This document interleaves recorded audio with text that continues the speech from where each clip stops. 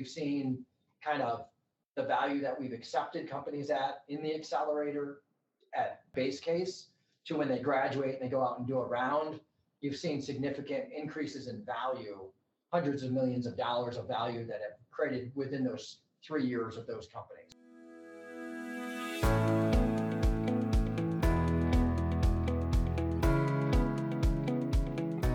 Pleased today to be here with Dan Keough. He is the chairman and CEO of Holmes Murphy, as well as the co-founder of Brokertech Ventures. Welcome, Dan. Thank you very much for having me, Josh. So Dan, you wear obviously a couple of hats, one for the more traditional side of the industry and then another that's working on some innovation. So maybe you could just share a bit about your background and kind of how it led to where you are with these two roles that you have.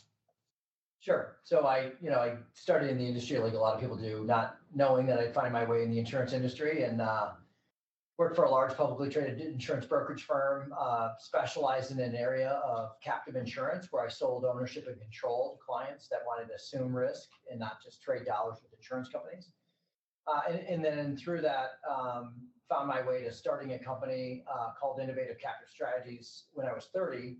And then that company partnered with large firms throughout the country and helped develop captive strategies for those independent firms. And over time, I took on more opportunities within Holmes Murphy and found myself being chairman and CEO. And it's been an enjoyable run as chairman and CEO. I've been in the seat for 10 years now, and it's been great fun. And part of it great fun is just helping start and innovate new companies within Holmes Murphy. And so Brokertech Ventures is very much a industry collaborative where we partnered with other agencies to start Brokertech Ventures and partnered with insurance companies that wanted to have the line of sight on what brokers felt they needed from tech and innovation. And so it's been a really rewarding journey.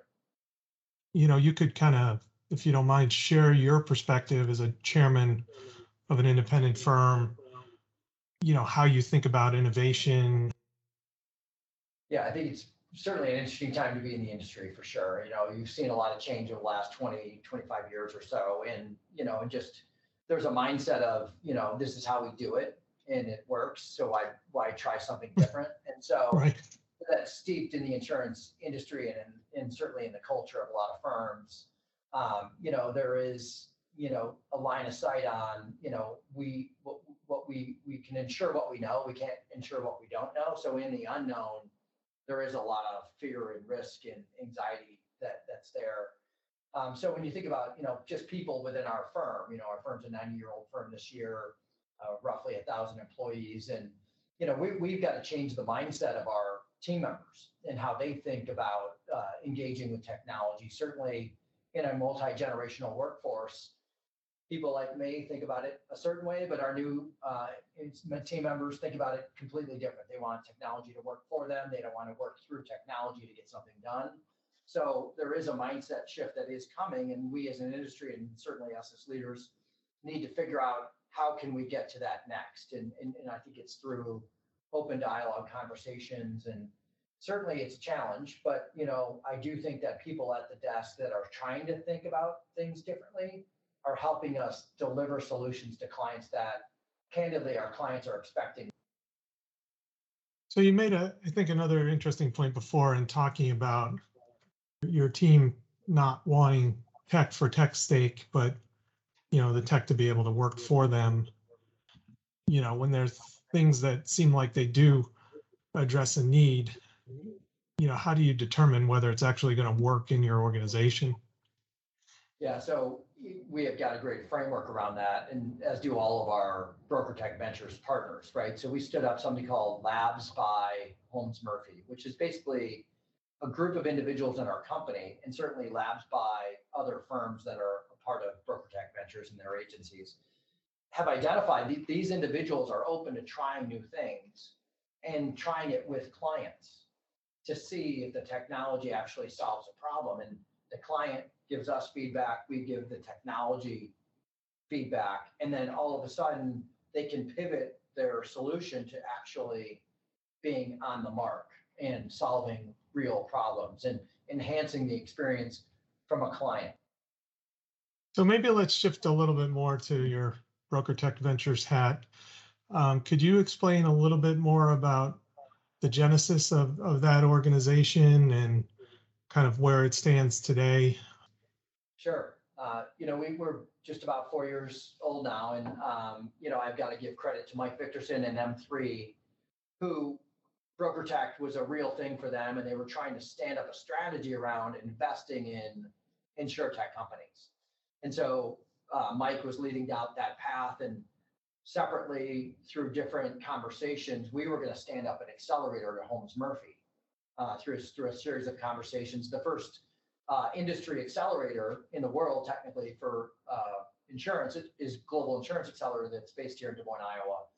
Separate from that, we were going to start up a broker-centric accelerator, and I called Mike, who's a friend, and we were collaborating on supporting his initiative on the investment side, and said, hey, we're going to still support you, and at the same time, we're going to do this accelerator. And he shared with me that the hurdle was too tall to climb to start up their own fund. And so I asked him, what are you going to do with the name? We love the name. And he's like, hey, you want the name? And I'm like, hey, you want to be co-CEO and co-founder? And he's like, yeah, we're in. And so, I would say that, largely the initiative around Brokertech is one based on the infinite game. Sometimes competitors, you play to win and lose. In what we're doing in Brokertech, we're playing to get everyone better and keep playing the game. And what do you ask for from partners other than money? Yeah, money's part of it, but it's not certainly a barrier to entry. What we ask for is engagement. We ask to operate in a certain principle way of the infinite game. So in the platform, everybody pays the same amount toward the success of Brokertech Ventures. We all pay the same, whether you're an insurance broker, big or small, insurance company, wholesaler, whoever it is, we all pay in the same amount, and that amount is $100,000 a year. And then in addition to that, what we ask is you are engaged in the success of Brokertech. For someone who wants to engage with Brokertech Ventures, how do you recommend they approach it? Yeah, so I'd reach out to Susan Hatton, who's our Chief Operating Officer for Brokertech. And Susan would basically spend time learning about what their interest is and sharing a little bit about what we've done with others and seeing if there's a potential fit. Ellen Willitson's our Chief Innovation Officer at Holmes Murphy. She's also kind of executive sponsor for Brokertech, so she would get involved with Susan as well. And then we partner with Mike Victorson, myself, Casey over at M3, depending on the engagement. We also have John Jacobin, who's our executive director of the accelerator, with that, depending on if it's a technologist, we would maybe connect John into those specific conversations. Say for someone who's maybe a little bit earlier in the process, what advice might you give them to kind of increase their chances of success in getting POCs, getting traction, et cetera? For me, I think you have to have focus and conviction, and you have to really make sure that you understand what your problem you're trying to solve, and you stay laser focused there, and you start small and you prove it. You start small and you prove it. Our industry is fast and it gravitates quickly. And so, once we see something working, we're not afraid to support it and push it forward if it's there. If we're trying to put a square peg in a round hole, at some point there's too much friction that's there. If it's a small hole and it works, then you can make the hole bigger and it works, and you make the hook. Like, I do think that momentum in focus is really, really important. How do you deal with the older generation that's moving on, and then how do you deal with attracting the new talent that's needed really to keep the industry competitive and relevant? If you get back to just the essence of BTV, it's trying to be an inclusive environment, right? And so when you think about talent has choices today.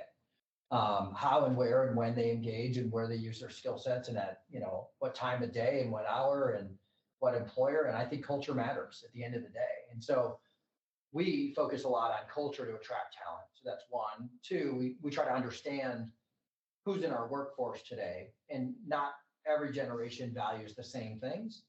and we try to create a respectful platform across multi-generational workforce. And I do believe that you need all generations to be engaged in shifting the landscape, specifically in insurance, because the new ones coming in really don't have the depth of expertise that our generation does in the areas that we all work in. And so for me, I just think about the best of all worlds is a respectful, engaged workforce, that older ones are usually learning about technologies from the younger ones, and the younger ones are learning about the areas of expertise.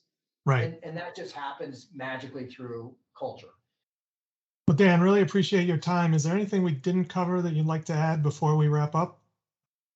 No, the one thing that you mentioned I think is interesting is just your work within different industries, right? And I do think that our industry can learn from other industries, financial services industry more broadly, where they've already gone through some level of innovation and disruption. I mean, if you think about the trading floor in Chicago or the New York Stock Exchange, there used to be people sending signals.